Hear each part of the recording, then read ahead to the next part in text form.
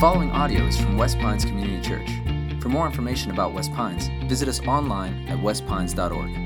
You can join us live Sunday mornings at 9, 10:30, or 12 in Pembroke Pines, Florida, or online at westpines.org. I have a friend named Don, and he is as a chef, he's a hobbyist chef. He likes to cook things, he's a gourmet, and he grows his own spices and herbs, and especially he likes to grow hot peppers. And I didn't realize a lot about hot peppers. I like spicy foods, but there's a lot I did not know about hot peppers. I thought the heat behind a pepper was purely subjective, this tastes a little hotter than this, but there's a whole science behind it, and they can actually scientifically determine and compare the hotness of one pepper to another, and there's actually a scale called the Scoville heat scale, and they assign a numerical value to how hot a pepper is. So let me give you some examples. Your basic bell pepper, just a regular old green pepper, has no heat, so that is a 0 on the Scoville scale, okay? But let's just turn it up just a little bit, like a peppercini. These are those little peppers that are in the pizza box when you order pizza. Now some of you are saying, I'm already out, that's too hot for me, I can't handle it. Anyone say, I can't even handle a peppercini? There's several of you. We won't make fun of you, but you're kind of a wimp. Okay. The peppercini is a 500 on the Scoville heat scale. That's not a lot. Let me compare that to you. Tabasco sauce. Any people like Tabasco sauce here? The red Tabasco sauce? Several of you. I want you to think of this not stirring it into your chili, but putting it on a spoon and putting it in your mouth, okay? The Tabasco sauce, that's some heat. That's up to 3,750, 3,700 we'll say on the Scoville heat scale. A jalapeno, taking a bite of a fresh jalapeno, that's hot. That's up to 5,000 on the Scoville heat scale, okay? But we haven't even gotten to hot peppers yet. Because take, for example, a cayenne pepper. I'm not talking about the ground up powder that you cook with. I'm saying you pick a cayenne pepper and bite into it. That is 50,000 on the Scoville heat scale. But we still haven't gotten to really hot peppers. Has anyone ever heard of a Scotch bonnet pepper? Okay, that is it's causing a spiritual movement in here, okay? And it will if you eat it, okay? The Scotch bonnet pepper is 350,000 on the Scoville heat unit scale. Now, when I started talking about the Scoville heat units, you didn't think this was going to be interesting. But now we're talking about Scotch bonnet peppers. Okay, now someone once told me the Scotch bonnet is one of the hottest peppers in the world. That is not even close to true. Let me introduce you to this pepper right here, okay? This pepper that looks like an ordinary little chili pepper. What's so bad about this? This is called a ghost pepper. Why, you wonder? Because you turn into one if you eat it. If you want to try a ghost pepper, I recommend being in the car with someone driving you to the hospital while you take a bite. On the Scoville heat unit, the ghost pepper can get over 1 million on the Scoville heat unit. But that's not even close to the hottest pepper. Check out this pepper right here, okay? That just looks angry, that pepper. That is called a scorpion pepper. Why would you eat something called a scorpion pepper? This can be almost twice as hot as a ghost pepper, almost 2 million on the Scoville heat scale. But the hottest pepper known to man currently is called a Carolina Reaper. Here's what it looks like. If you want to know what the vegetable form of pure evil is, that is it, okay?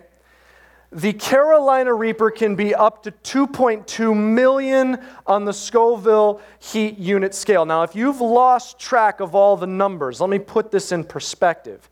Eating this pepper is 600 times hotter than red Tabasco sauce. That didn't move you. So let me tell you this. If you're carrying pepper spray with you, on the Scoville heat unit scale, it would be better to drink the pepper spray than to eat a Carolina Reaper. Okay, now hang with me on all of this pepper discussion for a second, okay? We're talking about faith and logic, and right off the bat, before we get into a passage of Scripture, I want to tell you what's underneath this passage. And I want to start by telling you a story that recently happened to me. Rebecca and I were out having dinner together, my wife Rebecca and I, and there was an entree that I ordered that had hot cherry peppers in it. And I don't really know what that means. I was not familiar with the Scoville heat unit scale at this point. And so I said, okay, ask the server. This is a complete stranger. I've never been to this restaurant before. And I said, how hot is it? Like, is it like really hot, or is it like edible, or does it have like a kick? And they said, it's not super hot. You can handle it. It's just got a little kick to it. So I ordered it. And the person was right. It wasn't too bad. It had some heat, but it wasn't too bad. But really what I did was I went off of what this complete stranger told me. I'm not back in the kitchen watching them prepare it. I really don't have any idea what they've put in it. For all I know, they're going to slip a ghost pepper into this entree. I completely went on faith based on what this person told me. Now let me run another scenario with you, another faith scenario. Suppose I go over to my friend Don's house, and Don is showing me all of his peppers. Recently, Don told me, this is how I know about some of these peppers, Don actually grows ghost peppers, scorpion peppers, and recently gleefully told me he purchased some seeds for Carolina Reaper peppers. And I'm like, dude, like, are you a terrorist? I mean, why do you need these peppers, okay? And so he says, no, I like to cook with them and things like that. So imagine I'm walking through his garden, and he's showing me, this is the ghost pepper, this scorpion pepper, and then he says, this is where I planted the Carolina Reaper, and then he gets to another pepper. And imagine he says, and he picks it off, and he hands it, says, this is really good, you can try this. Now that's a whole nother level of faith, isn't it? And I kind of trust Don, okay? But I'd probably be like, okay, I believe you, but you're going to have to take a bite of that first, right? Now, I want you to think, these are two faith steps. Interestingly, one with someone I know, one with a complete stranger. But here's why I draw your attention to these scenarios. Watch what's happening underneath, subconsciously under the surface. I'm calculating, without even realizing it, I'm calculating some odds. At the restaurant, let's be honest, it's pretty unrealistic that they're going to serve a scorpion pepper in a dish. Why? First of all, the server works on tips. They want to keep me happy. Okay, second of all, this restaurant, they don't want a lawsuit against them because my face melted when I ate that entree. Okay, so in all honesty, it's pretty unrealistic that it's going to be so hot that it's inedible. So yes, it was a faith step. I didn't see how they made it, but it's a pretty logical step, but it still took a little faith. Now the situation with my buddy Don, that's different. Because walking through the garden, calculating the odds, I mean, what if he forgot what this pepper was? I mean, what if accidentally the wind blew some seeds and he didn't realize it was really a scorpion pepper? Or what if he just got confused and he forgot? I mean, there's a lot more underneath that it's more highly likely that this is going to be a really, really hot pepper. It's both are a step of faith, but look at what's operating underneath. Logic. Often we think of faith and logic, and we're told they're two separate poles. We're told that logic stands completely on facts and on provable evidence, and it's all rational scientific thinking, no faith. And we're told, on the other hand, typically when people talk about faith, what they really are talking about is complete blind faith without any evidence at all. And rarely is faith have no evidence at all, and rarely does logic require no faith at all. The way those two actually work together, they're not poles. They actually work together. Logic is always building the evidence, laying the foundation, building up to where then we have to take a leap of faith. Think of when you're in your science classes, every scientific experiment that you've ever read about. You believe them to be true because you say, well, look at the logic. But you weren't there to do the experiment. So you're actually, yes, there's great logic, but there is a point that you took it on faith, that experiment was actually done. All logic in the end will almost always include some amount of faith. And all faith is usually undergirded with some measure of logic. They work together. Now here's what we intend to do through this series for the next several weeks. We want to take the interplay of these two. You don't have to choose between the two. The interplay for the way these two work out is logic builds up to a point where we take a leap of faith. And so we're going to take some of these questions that are often in our modern, more scientific, logical minds, and we're going to address, as honestly as we can, some of these tough questions that are posed against what Christians believe. And to do that, we're going to go through the beginning part of a book called Romans.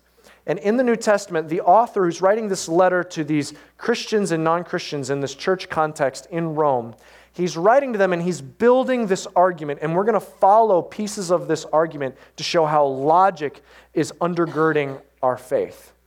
Now, I want to start today, we're going to start the series today with Romans chapter 1, verses 16 and 17. So if you have a Bible or a Bible app, go to Romans 1, verses 16 and 17.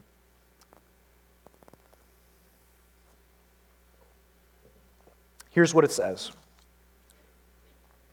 For I am not ashamed of the gospel, for it is the power of God for salvation to everyone who believes, to the Jew first and also to the Greek.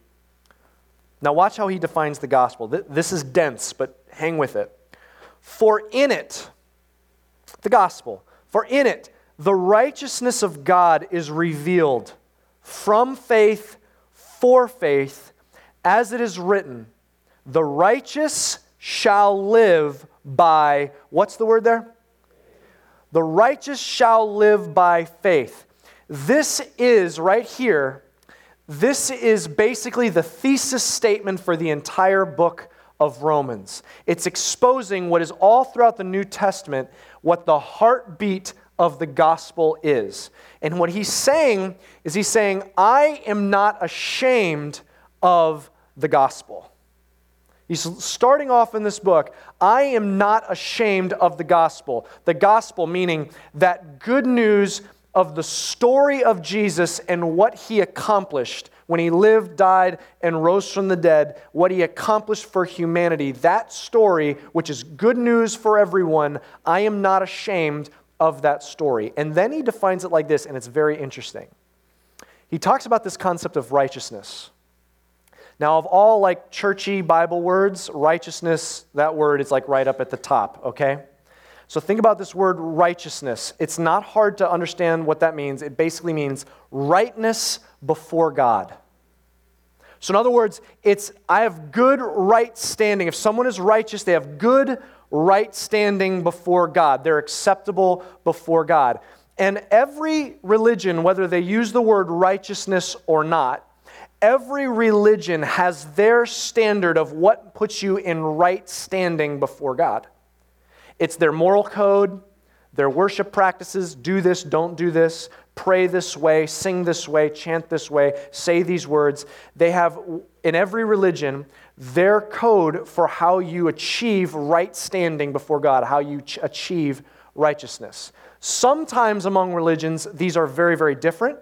Sometimes they're very similar. So let's talk about one that's very, very different.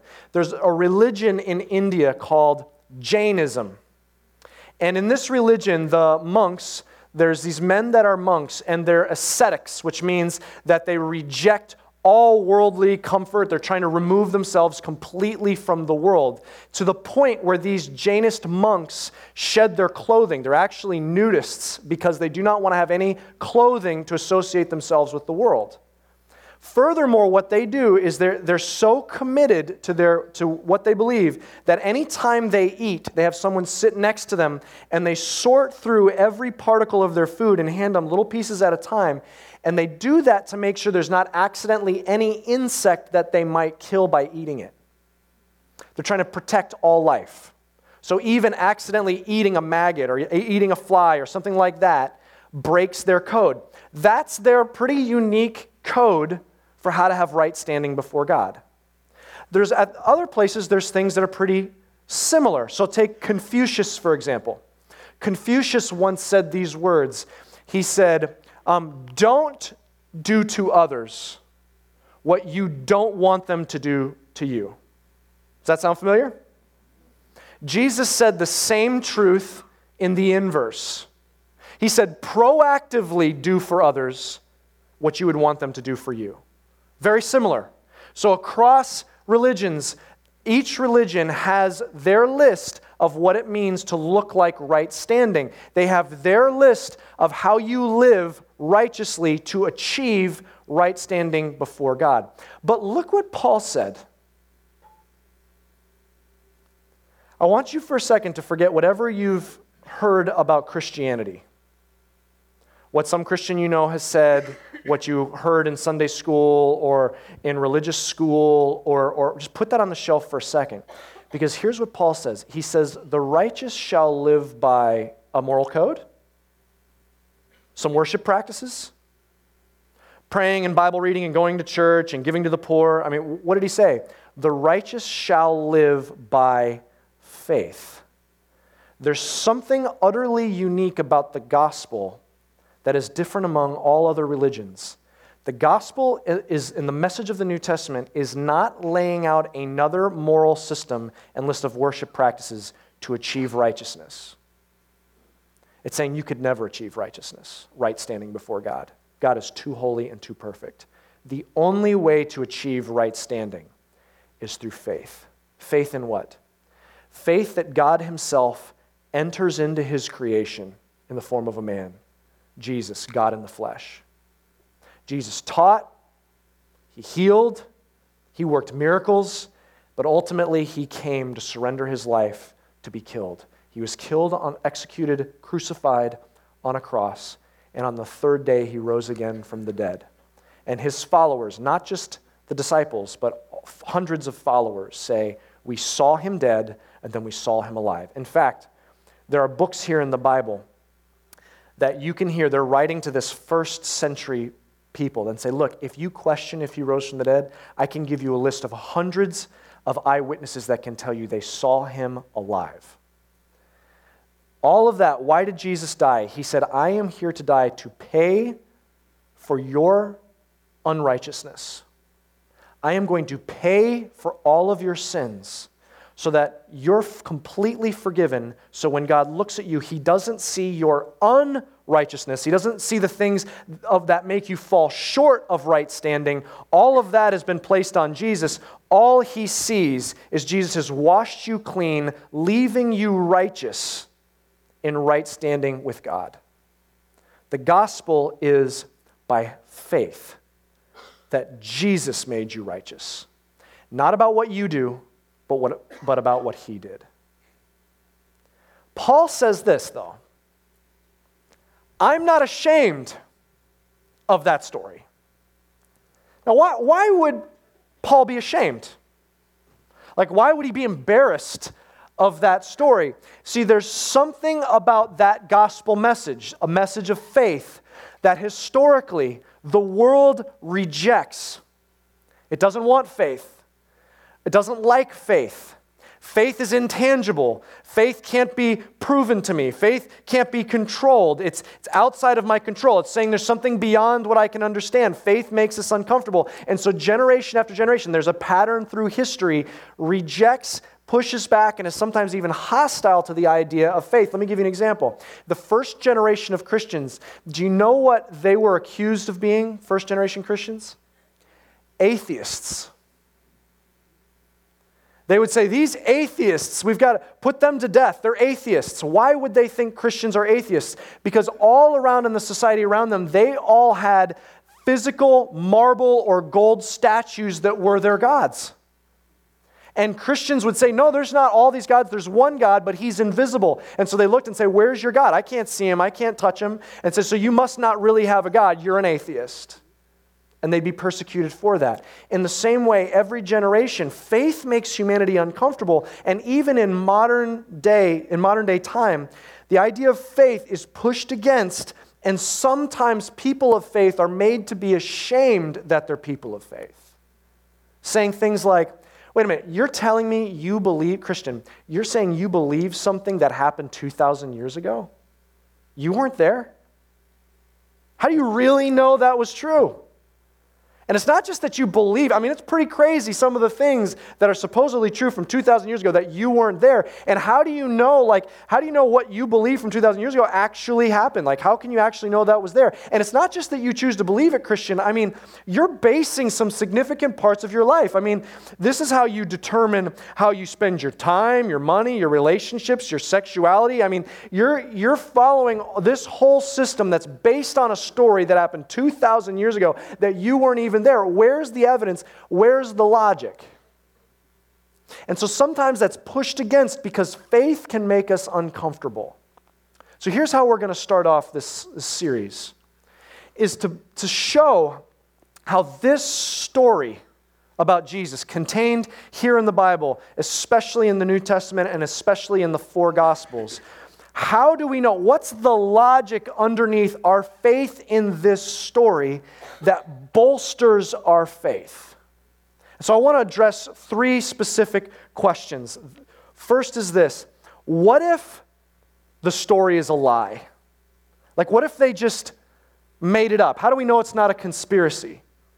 Second question, what if the story is corrupted? How do we know that the story that they originally wrote down is what we're reading? I mean, hasn't it been like the game of telephone for 2,000 years? I mean, couldn't it have been corrupted for over 2,000 years? How do we know that this is what they originally believed? And here's the third one. What if the story is just too far-fetched? Like, there's just too many things in the story that I can't believe. It's just too crazy, too weird, too bizarre for me to believe. Let's take one of these at a time. Here's the first one. What if the story is a lie? There's a guy by the name of Chuck Colson, and you may have heard of him. He was a senior aide to the White House during the Watergate scandal. And in fact, he was imprisoned for his involvement in Watergate. And he eventually comes to Christ after all of that. And when he gets out of prison, there's something about his experience in the Watergate scandal that informs his Christian belief. And he says it like this. He said, the 10 of us involved in this scandal were trying to hide secrets and perpetuate a lie, and the 10 of us were the 10 most powerful men in the United States. He said, and arguably, I mean, you could argue if the 10 most powerful men in the United States, they're 10 of the most powerful men in the world. He says the things that we had, intelligence and experience and education and position and power. We had almost anything we needed at our disposal. And the 10 of us tried to keep this under wraps and didn't last 2 weeks. With everything at our disposal. In the end, people are going to do whatever it takes to save their skin.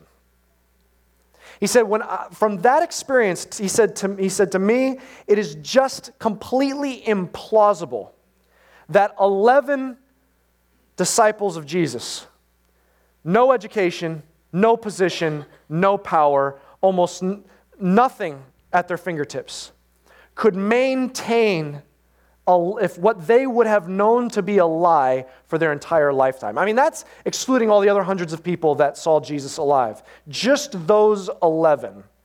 How could they maintain that lie? Think about it. They are not just standing firm on what they believe. Every things they witnessed. They know whether it's true or whether it's false. And here's what happened with every single one of them.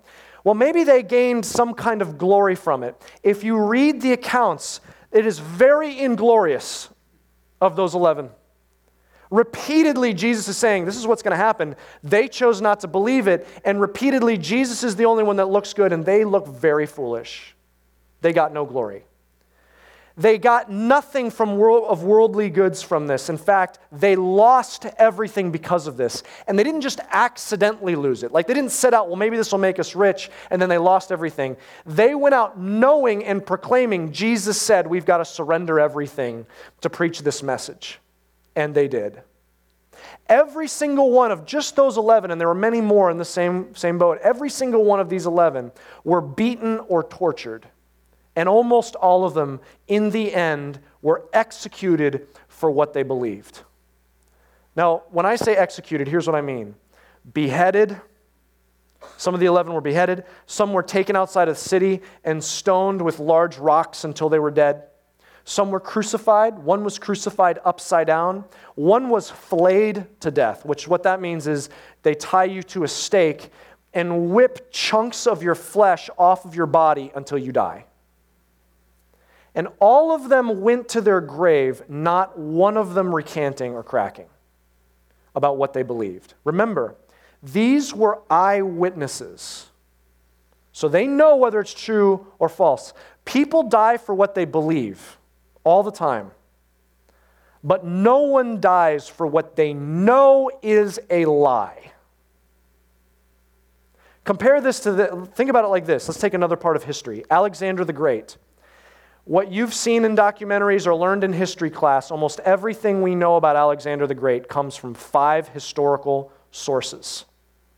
And of these historical sources, scholars are frustrated because they differ widely because they're motivated differently. Why? Because Alexander the Great, he had a historian that followed him around, and they called him the minister of propaganda. And he had a specific agenda that he wanted this guy to fulfill, and one day just has him executed because he didn't bow to Alexander. Okay, so the people who wrote about Alexander, these 5 sources, they were motivated to write either for or against Alexander to save their lives. That is different, and that is far different than what the disciples who wrote about Jesus. They wrote despite the fact that they were going to be tortured or killed for what they wrote. At very least, you look historically and you have to logically say, whether or not is true is up for debate. But what's not really up for debate, they believed what they wrote. They died for it. Not a conspiracy. They did not believe it was not a lie. They saw it. They believed what they wrote. But here's the second question. Okay, so what if what they wrote got corrupted all these years? I mean, that was 2,000 years ago. I mean, how do I know it hasn't been changed all these years ago? Well, here's how it works. I want you to think in terms of, this is how historians know if what we're reading today is what was originally written. It depends on how many ancient manuscripts you find of an ancient document. So, I'll pull it up here on the screen. Think about Plato, for example. So if you've heard, studied, or read about Plato, these ancient texts, historians have 7 ancient manuscripts about Plato. So if you have 7 that you find, you can compare these old ancient texts. If they align, you're like, okay, that's pretty solid. What we have today has to be true. You don't go into philosophy class and they say, this may or may not have been what Plato wrote. They take it as this is what Plato wrote. Now, there are some ancient texts that have a lot more. So, for example, I have this book here, the Iliad. Anyone read the Iliad like in high school or college? Okay? Some of you are half-hearted because you're like, well, I was assigned the Iliad. Okay.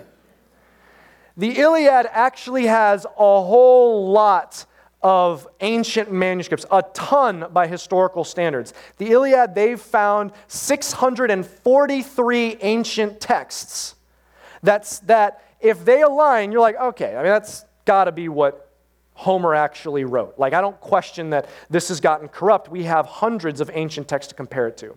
The Iliad, is the second most historically attributed to ancient text. The first, by a long shot, is the New Testament. Historians, scholars, archaeologists, they have found 5,366 ancient Greek manuscripts attributing throughout ancient history that what you're reading today is what was originally written. And that's just ancient Greek. If you include other ancient languages like Latin, it goes significantly higher. Almost 25,000 ancient manuscripts that say the New Testament is what was originally written. By historical standards, there is nothing that even comes close to comparing to the historical reliability of the New Testament. Let's go back to Alexander the Great for a second. Those 5 sources that they base what we know Alexander the Great on, the closest written to when Alexander was alive was 300 years later. And he was basing it on eyewitness testimony that we don't even have anymore, so we're taking him at his word. 300 years later, that's the oldest, but that's not even what historians say is the most reliable. The most reliable historical source, and I'm talking about battle tactics, details of his life. The most historically reliable source for Alexander the Great was written 500 years after he was alive. This is the New Testament written by eyewitnesses or people who interviewed eyewitnesses in that first generation. And there's more historical evidence that what was actually written is what is written today, more reliable than any other ancient text. Was it a lie? Couldn't have been a lie. They would not have torturously died and lost everything for a lie. They believed it. Is what they wrote what we have today?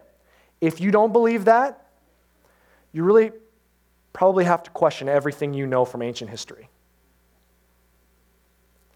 What was written by other historical standards, it blows it out of the water, the New Testament. What was written is actually what we have today. And here's the third thing. Okay, I hear you. But there's just some things in the Bible that are just so crazy, I just don't know if I can believe it. So you've proved that they believed it, and you proved that they wrote it. But I'm not sure I believe it yet to be true. Because there's some crazy things. Jesus healing people and turning water to wine. That story about that guy Jonah, getting swallowed by a whale. That's crazy. There's all these miracles in there that I read and I struggle with that. And you say, I've never witnessed anything like that. How do I know that those things are true? And if you say that, man, it's understandable that you're wrestling with some of the supernatural elements that are in the Bible. But let me pose this question. I wonder if the real question is not, are miracles possible? I wonder if the real question, logically speaking, goes back to this question. Is there a higher supernatural being? If you believe in any form of higher supernatural being, any form of being that created, any form of God, or you believe in God itself, then logically speaking, purely logically, miracles are then possible. Because if there's a supernatural being, then he could logically reach into the natural realm and make miracles happen. So it really comes down to whether you believe in a God or not. If you believe in a God, then miracles are logically possible. If there's a God, then he could easily make Jonah swallowed by a whale. He just has a whale swallow him. He can do that with nature. He could have Jonah swallowed by a guppy if he wanted to. If there's a God, logically possible, miracles are logically possible. Christian, here's what I want to say to bolster your faith. I want to talk about the logic underneath to bolster your faith so you are not ashamed of faith. They believed what was written. It's not a lie. Couldn't be. What they wrote is what you're reading. And what the crazy, unbelievable things like a guy rising from the dead, that boils back to whether or not you believe in a God. And if you believe in a God, all miracles are on the table. The Bible's not saying, oh yeah, people get swallowed by whales all the time. The Bible's saying, this is ridiculously crazy. Look what happened.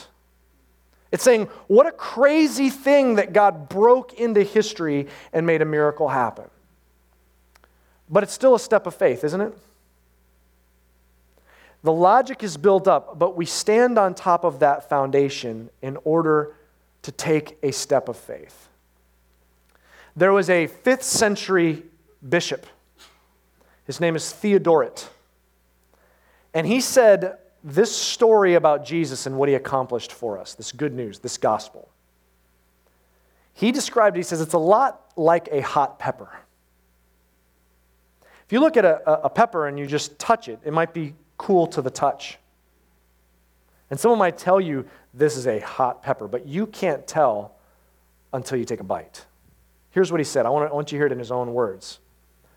A pepper outwardly seems to be cold, but the person who crunches it between the teeth experiences the sensation of burning fire. Here's what this message of the gospel is. It's not about just simply logical belief. You can't be logically argued into being a follower of Christ. It's going to take a leap of faith. It's more than just belief. If I'm with my friend Don in his pepper garden, and he says, this is a hot pepper, and I say, I believe you, I have not yet taken a step of faith. It's when I say, I will show you I believe you, and I crunch it between my teeth. It's the same with the gospel. You may hear this and you're like, okay, makes sense. I see how this whole message makes sense. But it's until you take a bite and crunch it between your teeth that it will light you on fire. The message of the gospel, this is not a call to be more fervent morally. It's not a call necessarily to be more religious. It's a call to faith. It's a simple step that you take at any time where you stop and say, okay, I believe, and here's how I'm going to take a bite. I'm going to hand you my life, Jesus, and say, I believe you have forgiven me once and for all, and in light of that, I'm going to follow you. I'm going to take that step. That's the call today. It's not to argue you in logically.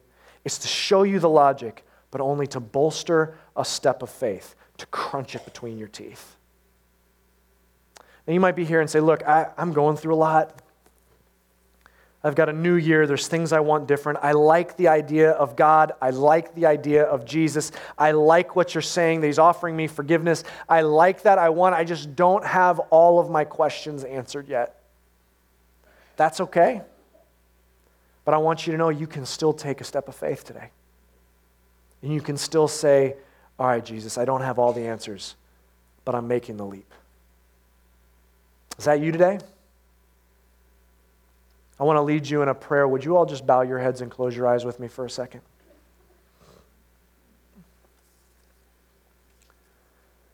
Today, if you're here saying, look, I think I want to take that step.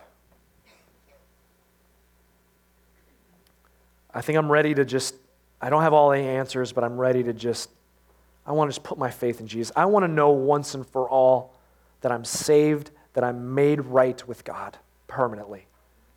I just want to know that I'm saved. If that's you, you can just put your faith in Jesus with a simple prayer. And I want to lead you in that prayer. If that's you, then right there in your seat, just silently in your heart, just simply pray these words just between you and God. Just silently say, God, thank you for wanting to save me. Thank you for having a story of Jesus who took my punishment. Thank you for offering me forgiveness. I'm ready to take that step and follow you. In Jesus' name, amen. Thank you for listening. For more resources and to check out other teaching series, please visit our website at westpines.org. If you would like to speak to somebody about beginning a relationship with Jesus or ask any questions you have about this teaching, please call at 954-432-0321, or you can email us at podcast@westpines.org.